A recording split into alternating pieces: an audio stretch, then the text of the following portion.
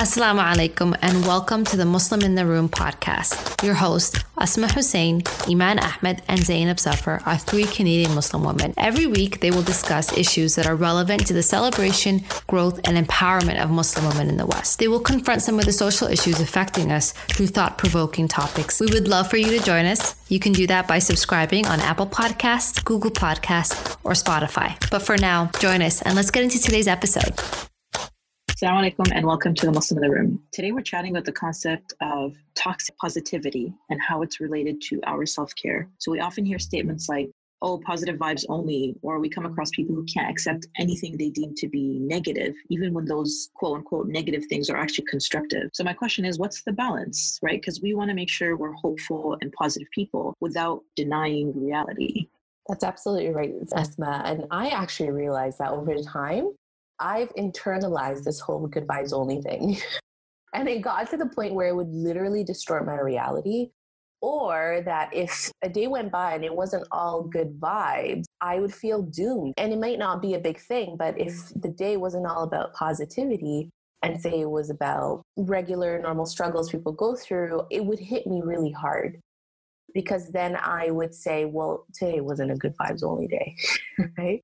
And I think that became problematic. The fact that I was internalizing this belief and I was only able to get out of it when I realized that it shouldn't be that way. And in fact, we should be welcoming all kinds of vibes because that will teach us how to accept it and work through it as opposed to, like you said, denying it. Exactly. I absolutely agree with you, Iman. The idea of acceptance of our reality than just living in a bubble that promotes positivity, but not understanding and kind of learning about ourselves, because part of self-care and part of being positive is also accepting the reality that we're in, but also questioning the idea of toxic positivity and where is that leading to? Are we denying something? Are we hiding something? Are we avoiding the pain that needs to be kind of brought to the surface and taken care of? Yeah, I mean, maybe a good place to start is defining, like, what does toxic positivity mean to you guys? Toxic positivity basically means that somebody is undermining what I'm going through. So if I go to somebody and seek advice that, I'm going through this, or I would like your help, and they're saying, you'll be fine, you'll get over it. The idea is that it minimizes my experience of life. And if I'm doing that to myself, not even seeking somebody's advice, but telling myself, no, I'll be okay, I'll get over it, rather than really finding out why is it hurting me or why am I in this situation? What are the lessons from it? So toxic positivity to me means that having this bubble that is not gonna really get to the root causes of why I'm experiencing what I'm experiencing. Absolutely, Zainab. I think toxic positivity for me is just invalidation, like you said. And to be honest with you, I think we've been conditioned growing up to invalidate a lot of our experiences. Think of example when we fall and our parents say, shake it off, you're fine, stand up, you're good. And I realized I started to do this with my own kids. If they got hurt, if they were sad or upset, I started to be toxically positive with them, mainly because I want them to stop crying. So I'd be like, you're fine, shake it off, you're good. No, just take a deep breath, you're fine. And I realized that I was doing it to them too. And that was messed up. It's true. I'm kind of guilty of that. Because I remember when I used to fall and get really hurt, I wanted someone to tell me, man, Iman, you got really hurt. I see that you're in pain. Like that. When someone said that to me, it made me feel better, as opposed to someone telling me, girl, just shake it off, you're fine. And what's funny is that I started to shift that. So I started to change it. So when my kids get really upset or sad, I will tell them, you know what, I totally understand why you're upset. I can see that you're crying. I can see that you're angry. And my daughter the other day tells me, I'm sorry, I was laughing, sorry, because she was really upset about something. And I said, oh, Zaina, man, I see that you're really, really upset, You're really upset about what Baba said. I get it. I understand what you're feeling. And then she's like, so she stopped crying because she was shocked at what I was saying. She said to me, okay, but now what? It's like saying never give up. Like My daughter's like, well, no, sometimes I do want to give up. It's true though. Like sometimes you gotta give up because maybe this is not meant for you. So the entire idea of never give up, maybe sometimes you're holding on to something that's actually hurting you more and it's better to give up. So the entire idea has to be like the question. So, that really showed me the impact it can have when we validate people's experiences as opposed to just pushing it under the rug. Because, the first step of healing is to admit that there's something wrong, that there is something happening, right? Mm-hmm. And then we can move on to, just like Zaina said, okay, well, now what? You validated me. Now if you be positive, just now what do we do? Well, no, but you know what, so negative. But you know what? Because you validated what she was feeling, now she can look at it and say, okay, now what do we do about it? Exactly. Instead of being stuck at that first stage where you almost don't even know if what you're feeling is okay.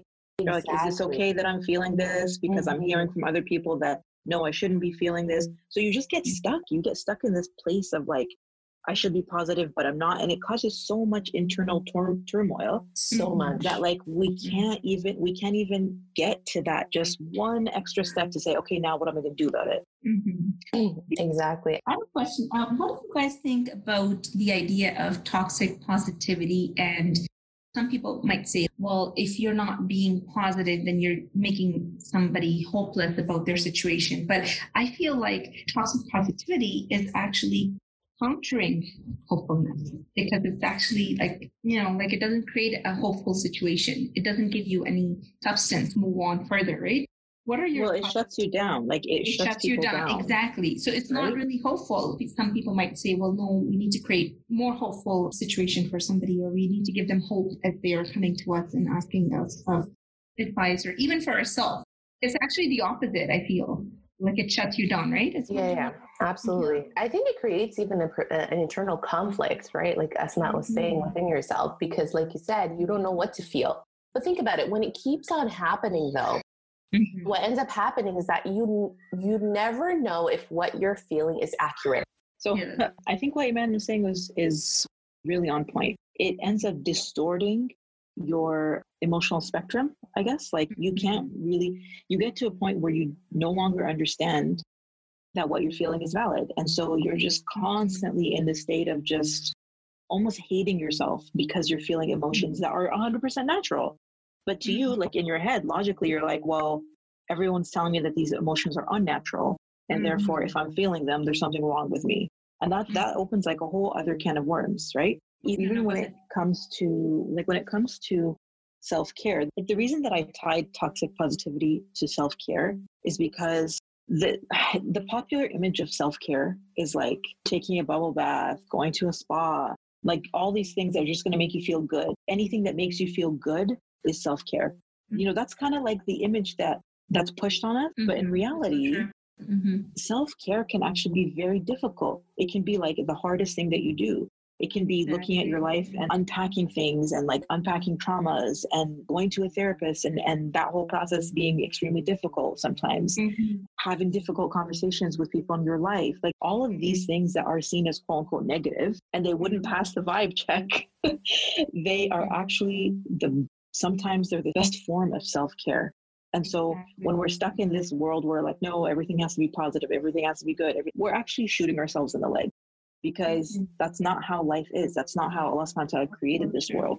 Exactly. That's true. Like it's like almost avoiding the problem and just kind of living in that bubble. But what you just talked about, it's like, no, let's get to the root causes. Let's get to what is bothering. And I really like the point I believe Iman was bringing forth, the idea of connecting that to getting to know yourself. Like, who are you as a person? So when we avoid this idea of toxic positivity and get to the root causes and not avoid pain, but actually like learn from our pain, we learn about ourselves.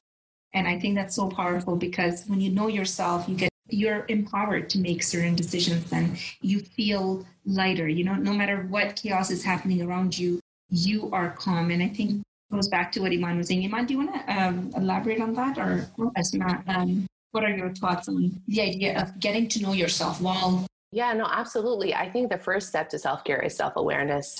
getting to know yourself, getting to know why certain things trigger you, why certain things bother you, and why or how you cope with certain things. One of the ways I used to cope was just pretend like everything was okay. Putting that mask up. Mm-hmm. Like, yes, things are bothering me, but I'm going to plaster this mask on my face and I won't but then that catches up to you. Like, that is just no good, because it will catch up to you and you'll get to a point where you have to take off that mask. And that takes a whole, I can't even tell you. I think for me, the year I took self-care seriously was probably back in 2017. And it honestly took a whole year of self-reflection. Like, it wasn't a week, it wasn't a month. It was a year of constant daily self-reflection, lots of education, learning about myself. You guys, getting to know myself all over again, especially after you go through a lot of milestones in your life and a lot of changes, such as becoming a mom and all of that. You get to this point where you kind of feel lost because you consume a whole new identity, right? So it took a lot out of me to really understand myself. But the benefit of that was now I can put healthy boundaries where I need them to be, and I can prioritize my mental health, and I can advocate for myself, something I couldn't do before. That took gut and it took courage, and it wasn't easy to do, but it had to be done, because I knew that if I didn't do anything about it, then the price I was paying was me. And that was just a high price to pay. So yeah, and that self-care wasn't pretty, and it wasn't bubble baths, and it wasn't facial masks, you guys. It was therapy. It was talk therapy, talking to people, being honest about my feelings, and no more sugarcoating stuff and putting up this mask, and being real and raw. And I think a big reason as to why we don't do that is fear. This was what I was going back to most of the time. Fear that if I truly spoke what I felt, I would lose relationships, right? Or I would lose people in my life, important people in my life. But the reality is, when I actually did it, the people who mattered stayed, and the people who didn't were gone. And I was perfectly fine with that. It really created a nice filter. There's a fine line here, who do you actually decide to confront the situation, and who do you feel like, oh, I need to actually just kind of stop here. I think their response is already a closure for me, so I don't need to further go and find out, and if inshallah, if they are to come back, then I would accept them. But if they're not, they're moving forward, that's fine. And I really like the idea, Iman, because all of this just makes me feel like you lived in that present moment. So self-care is being in that present, right? Learning from the past, but not living in the past, and not fearing the I love that. Oh my gosh. Yeah. You know what, Zainab? Great way to put it. Yeah. That's a great way to put it. And you are so right. You know what I think when I hear you speaking, man, yes, I think we have fear when it comes to thinking about tuning things out and actually sitting with ourselves, because there's, I think, a lot of different elements of fear that are tied in. Because what happens when you do that, when you sit with yourself, you almost feel like quieting the voices around you is actually going to end up opening the floodgates of your trauma. Absolutely. And it's almost, we get to a point where we're like, I don't want to touch that because it's going to be too painful. And so we just kind of shove it aside and we pretend everything's fine, and we kind of go, and we can live, honestly, people can live their entire lives like that, just kind of shoving things aside and, putting on this facade of I'm okay. But there's just so not okay. And the longer, the more time passes, the worse you feel, and the worse you feel. And then the ironic thing is that after a number of years pass or whatever, you get to a point where you don't even know why you feel bad, because you've shoved things aside for so long. You don't know why you feel bad. You don't know why you're always angry, or you're always irritable, or you're always snapping at family members or your kids or whatever. You just don't know, because you've you've hidden it for so long. But I think, and that fear is valid, by the way, because this work is not easy, and it does sometimes open the floodgates, and you will experience a lot of lows. In the long run though, if you don't do it, you're just kind of signing yourself up for a life full of just this unspecific anger and irritability that just never leaves you. And basically you're going through the motions of life with no I don't There's know, no true without joy. Yeah, Yeah. There's no true joy. You're not living exactly. true to yourself, you know. You're Exactly. avoiding it. You're avoiding it, and you're not. So, And you're right, Asma. Honestly, tuning out voices and sitting with your own is not easy, and it's very scary. I'd be lying to you if I'd say it's not. It's scary, but that's why it cannot. You don't have to do it alone. You can get help. We live in a day and age where you can get help, get someone to help you through it. But like you said, Asma, the sooner you do it, the better, because the more you put it off, not only are you hurting yourself, but you're going to hurt the people around you that you love the most. And that's not fair to them. And I've seen this manifest in other relationships and other families. I see moms who are not happy about so many things, but that they put up this mask and then they end up hurting their kids and they don't know why they're hurting their kids. And then they feel guilty. Yeah. So I also think that there's a misconception about Islam. There's a misconception that Islam teaches us to only be positive all the time. And that, like, because we talk, we will always hear lectures and do classes on patience. And when something bad happens to you, you have to be patient. And sometimes that patience is interpreted in a way that's, frankly, toxic positivity. It's like exactly the definition of toxic positivity sometimes, the way in which it's defined. That, like, just be grateful. Oh, you lost this thing? Well, be grateful because you still have that thing.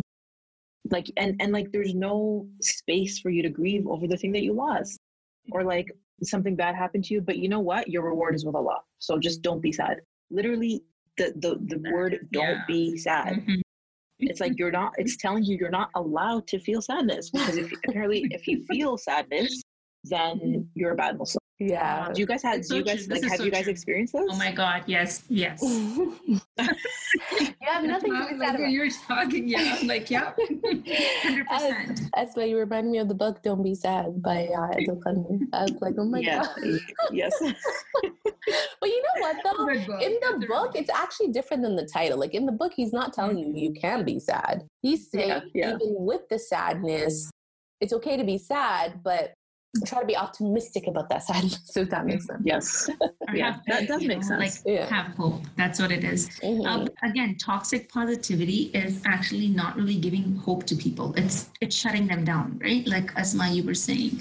And when you bring in Islam into this, it makes the other person feel really guilty that they don't have any chance to, they don't have any room to grieve, or they don't have any room to kind of talk about their experience, because you just shut them down by saying, well, no, Islam says that you should be grateful. So that point is, I know, really, subhanAllah. And I think, Zainab, you're so right. And I think it goes back to our misunderstanding of Islam to begin with. If the Prophet ﷺ, and he is a prophet, a chosen one, had an entire year of sadness, who are we to say you can't be sad? The Am al-Huzn, there's a whole year that was named the year of sorrow, the year of sadness, after the Prophet ﷺ suffered so many losses. So who are we to say, oh, you can't be sad because Allah is the most merciful and Allah's blessings, continue, and you should be grateful. And even if bad things happen, the whole gaslighting thing happens. And I think it's not right. And people need to stop doing that. There's nothing wrong with being sad. The same God, I was reading somewhere, someone wrote this, I don't know who, but they were reminding us that Allah subhanahu wa ta'ala fully tells us in the Quran, وَهُوَ الَّذِي أَضْحَكَ وَأَبْكَى. He makes you laugh and he makes you cry. So why are we against it? It's such a natural feeling. All these feelings we feel is something Allah created in us. So why are we always shutting it down? Yeah. It doesn't lead nowhere. Yeah. Honestly, it is a huge misconception that Islam shuts down our humanity, or that when we're believers, I heard this so many times growing up and in my 20s and stuff. When we're believers, we can take anything on, Allah's with us, and therefore, we can get through anything. It's just kind of like this shield, that Islam is a shield. And I'm not saying that that's wrong. I actually think that there is a lot of positivity, and it is important to remain positive and to be hopeful that Allah subhanahu wa ta'ala is going to take you out of a difficulty, and all of those things are very important, and we should never diminish that. But when we only focus on that to a point where people feel like their humanity makes them bad people, is so silly. Because Allah subhanahu wa ta'ala, like you were saying, Iman, Allah created us with a spectrum of emotion that we're supposed to feel. We're supposed to feel all of these things. And the question is like, when you're feeling really down, angry, sad, irritated, whatever, how are you going to use that state to become closer to Allah? So it's not like, no, shut down your sadness. It's not allowed. It's more like, okay, you're sad and that's perfectly fine and it's understandable. Now, how do we use this sadness to increase the love between like you and Allah subhanahu wa ta'ala? Does that make sense? Yeah, absolutely. No, absolutely. And you were just reminding me in terms of like coping with feelings. Like, as we know from the year of sadness, Allah subhanahu wa ta'ala reveals the Prophet's stories as a way to make the process and feel better. That's why at the year of sorrow, we had the story of Yusuf revealed. And you saw how long it is. Surah Yusuf is a very long surah in the Quran. But isn't that beautiful that Allah subhanahu wa ta'ala was sending the Prophet ﷺ, based on how he was feeling, ways to cope with his feeling, to cope with it, to distract him, to give him hope. And, he tells him all these stories so that he can show the Prophet ﷺ that, yes, you're going through hardships, but look at all the other prophets who also went through hardships. Look at the different hardships they went through. Like, I don't know. It's so beautiful, you guys, when we really look back. Like you said, Asma, is we need to take these feelings, acknowledge them, and then ask yourselves, how can we move forward closer to Allah subhanahu wa ta'ala at the end of the day? And I think that's what self-care is. For a Muslim person, that's what self-care is. Every day you're asking yourself, how can I care for myself so that I can serve Allah subhanahu wa ta'ala and submit to him better? Absolutely. And plan out your joy. And that's part of also, strengthening your ties with Allah, because then even though you're experiencing the pain, but how do you plan out your joy while you're experiencing the pain? And there's nothing wrong to sit down and grieve, and then when you come out, then you're not constantly in that state. So when you're with your kids, then you say, well, I'm going to plan out my joy with my kids, and I'm going to stay present and not in the thoughts that I had.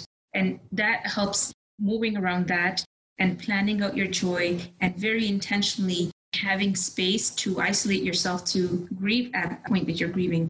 I think that's also, there has to be fine balance here, right? In creating spaces and in creating spaces where we're meeting certain people to create that joy, right? Yeah.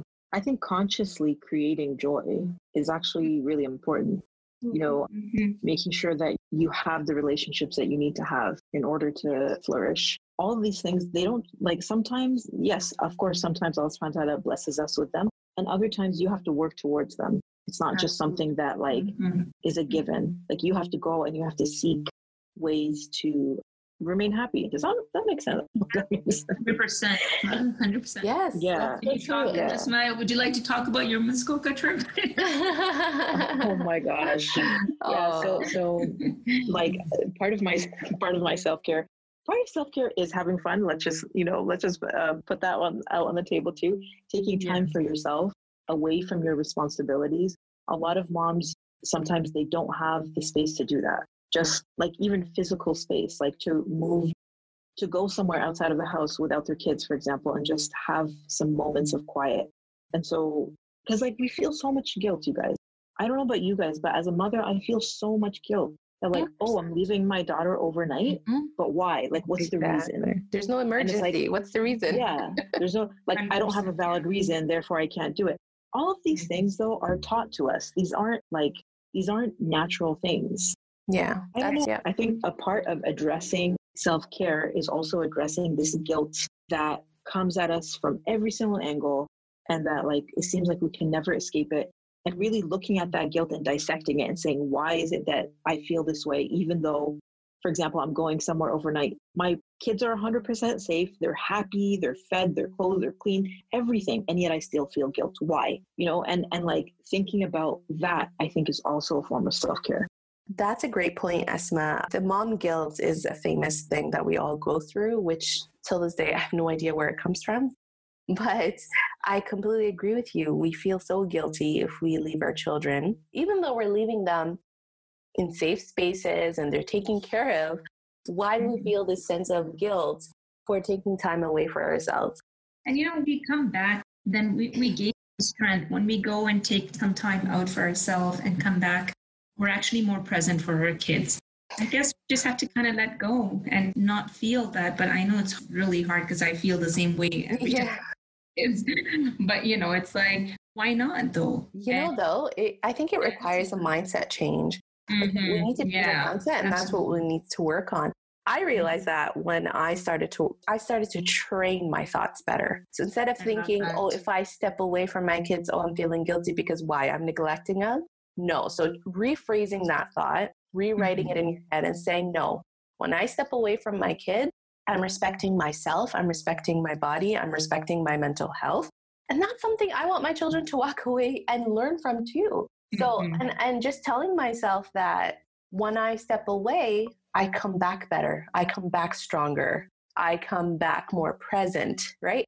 I mean, absolutely. And that's exactly how I feel. Like sometimes when I'm with them all the time, I'm burnt out. They're getting the worst of me 90% of the time. But the moment I care for myself and I say, you know what? No, we need a time apart, or I need time out. I come back missing them. I come back ready to have fun with them, and I'm much more present and I'm happier. And I think our kids deserve that. So instead of, I think, again, it goes back to training our thoughts. I don't know if it has something to do with conditioning, like growing up, maybe we've been conditioned to think that a mom who's not with her kids all the time is not a good mom. 100%. Yeah, 100%. We've been, that's been in our heads since the beginning of time. maybe I'm exaggerating, but I really love the idea of training your thoughts. And not just training your thoughts, but being so conscious in your life that you're able to make decisions that benefit you and not just be in a state where you're just going with the flow. If we have this like societal notion that like taking time away from your kids is selfish, for example, that is there. No one's denying that is there. But then you can come and you can confront that idea and you can just be like, you know what, that doesn't apply to my life. And you're consciously, like exactly what you said, you're training your thoughts. Even if like some little inkling of guilt remains in your heart, it's still not going to change your actions because you know logically that you're doing the right thing. And so I think when we do this kind of thing over and over, even with our bodies, even if inside of us we feel uneasy with something or we feel that guilt or whatever, we're still moving forward with it, with our bodies, with our physical actions. And I think when you do that, that eventually seeps into your own thoughts. And it becomes a lot easier to do the things that you know are right. I think we should definitely do a topic of changing mindset, because there's so many things that can come up with that, like so many things we're conditioned to, kind of accustomed to believing that this is how certain things are. And there needs to be a mindset change. Asma, what I got from what you're saying is that listen to yourself, for your family, yourself. Then, let people think whatever they like to think. And I think part of it is that sometimes we care too much. Like myself, I'm talking about like, my mom said this, or my sister said that, but what is best for my family? Where do I lie with that? Like, am I neglecting my kids, or am I, leaving them in safe hands? And, not feeling guilty about the decision that I'm taking, that settles well with me. And I think we need to start listening to ourselves. But that's a process. Like you don't get to it right away. Like what Iman was talking about, like you basically need to first discover who you are and, get to that process of self-actualization, really understanding how you behave in certain situation, or asking yourself or getting in touch with your inner self, and then listening to that voice. Absolutely. Right? Yeah. No, that's beautiful. And I think a part of it also comes back to what we think we deserve. A lot of times I'll hear parents say, well, I don't deserve time away, but then why don't you deserve it? Who said you were undeserving? So true. That is so true. That's something that happens with me. I'd be like, no, like I remember a time when someone scheduled a trip for us and I was like, no, I don't deserve to go on a trip. Back then I had like a 14-month-old and then all the other kids. And it was so interesting. Like, why did I feel undeserving? I have no idea. And again, like you said, both of you, like it came back to being conscious of my thoughts and being conscious of my self-talk, what I tell myself, and asking questions more, like digging deep, saying, why don't I think I'm deserving though? Do I think I'm not a qualified mom? Like, what's going on? And again, we are working against a lot of conditioning. And as you know, that takes a lot of effort, Zainab, like you said, like it takes a lot to go against the grain. Yeah. Because to monitor your thoughts, right? Like, And especially though, because especially if you have family around you who believe in those thoughts still. So you feel like you're always in a battlefield. Like not only are you working against yourself, but you have to work against everybody else, and it's exhausting. Oh my goodness. Right? It's true. It's so tiring. But then we still have to push through, because yes, it'll be tiring, but it's gonna be worth it in the end. And honestly, I think every mother, and I tell mothers this all the time, like every mother deserves some time alone to herself. We're not just talking about one-off trips. We're talking about on a daily basis. If you want to be a better mom, you want to be better at what you do, you need breaks. And that's no questions asked, whether it's nap time if they're really young, or whether it's you telling them, I'm sorry, I'm locking the door. Mom needs some me time. I'll see you in an hour. So one of the things I was thinking about when you were speaking, Iman, is that I think we're taught this concept of being martyrs, and that giving everything up. And not just for kids, but I think for us, especially kids, just because that's what we're talking about. Giving everything that you have, your time, your energy, your money, everything for someone else is something that's seen as so beautiful, so rewarding. And it always, for me, it always comes back to, this is how we were taught Islam. And giving your whole self up for the benefit of others. And the thing is, I, at the same time, don't want to take away from that, because yes, there's a concept of self-sacrifice. There's a concept of giving your wealth so that other people can benefit, and all of these things. And those things are rewarded by Allah subhanahu wa ta'ala. But I think we got to a point, I don't know when, but we took it too far. We took it too far. For example, I don't know if you guys ever heard this from your parents, but if you don't want to waste food, then give your child food. And then when she's done eating, you eat the leftovers. And it's have you guys heard this before? That's so that you don't waste. It's a classic, right? Yeah. And it's whatever. I mean, you can think whatever you want to think feed your kids for us before you eat yourself. But I'm no, I need to. I know. Yeah. Okay. Then I can feed my kids. Whatever you think of that statement, let's set that aside. But it's really the concept that you have to put everyone before you, and then you kind of just take the leftovers and the crumbs and you survive on that. And it's not fair. I don't know how else to say it. It's not fair. Sometimes when I think about myself, I'm I was an individual before I was ever a mother. And I was an individual in need of care, love, sustenance, and all of that. And just because I've become a mother, or even if for people who are not mothers, if you've become a wife, if you're a daughter, if you're all of these roles that you're playing, that doesn't take away from your individual rights to living a full and happy and joyful life without having to drag things out of you, without diminishing yourself to a point where you don't even feel like a full person anymore. Yeah, it's almost as if when you become a mom, you pass those rights over, right? They no longer belong to you. Yeah. They belong to the children. And that's just something, I don't know, I don't agree with. No, I definitely agree with you, Asma, but what are some practical steps that we can kind of think of? Because sometimes when people are in situations like that, it's hard to pull yourself out and say, no, I don't want to do this now because this is so, you feel selfish, kind of when you say, no, I don't want to. In a family setting, or I'm sorry, I'm not available for this dinner, or I can't host this party over because I'm busy. Or how do you, it goes back to setting boundaries, but what are some practical ways of keeping your self-care as the first priority? Honestly, I think it goes back to what Iman said about being conscious of what's going on inside of you. Because when you're at a point where you're feeling resentful if someone asks you to do something, there's something wrong. And you have to be why am I feeling this way? Even though I love my child, or I love my parent, or whatever, but I'm feeling resentful when this happens. And so what is the issue here? Is it really that person is asking too much of me, or is it something coming from within me? And you have to have this this process where you look at everything that's happening. And if you can't do it, you can't do it. Now, I don't feed my daughter and then eat her leftovers. I put food in my plate. And I put enough food in her plate. And I'm I put enough food in her plate, not too much. And I'm you got to finish that plate. I'm not eating it after you. Exactly. Or do what I do. I tell her, you know what I tell them? I tell them, cover your food and you're going to have it for dinner because I'm not finishing that plate for you. 100%. Or like you're not eating anything else. You're not eating anything else until you finish that food. Exactly. Whether you want to do it an hour or 2 hours later, you're going to finish it.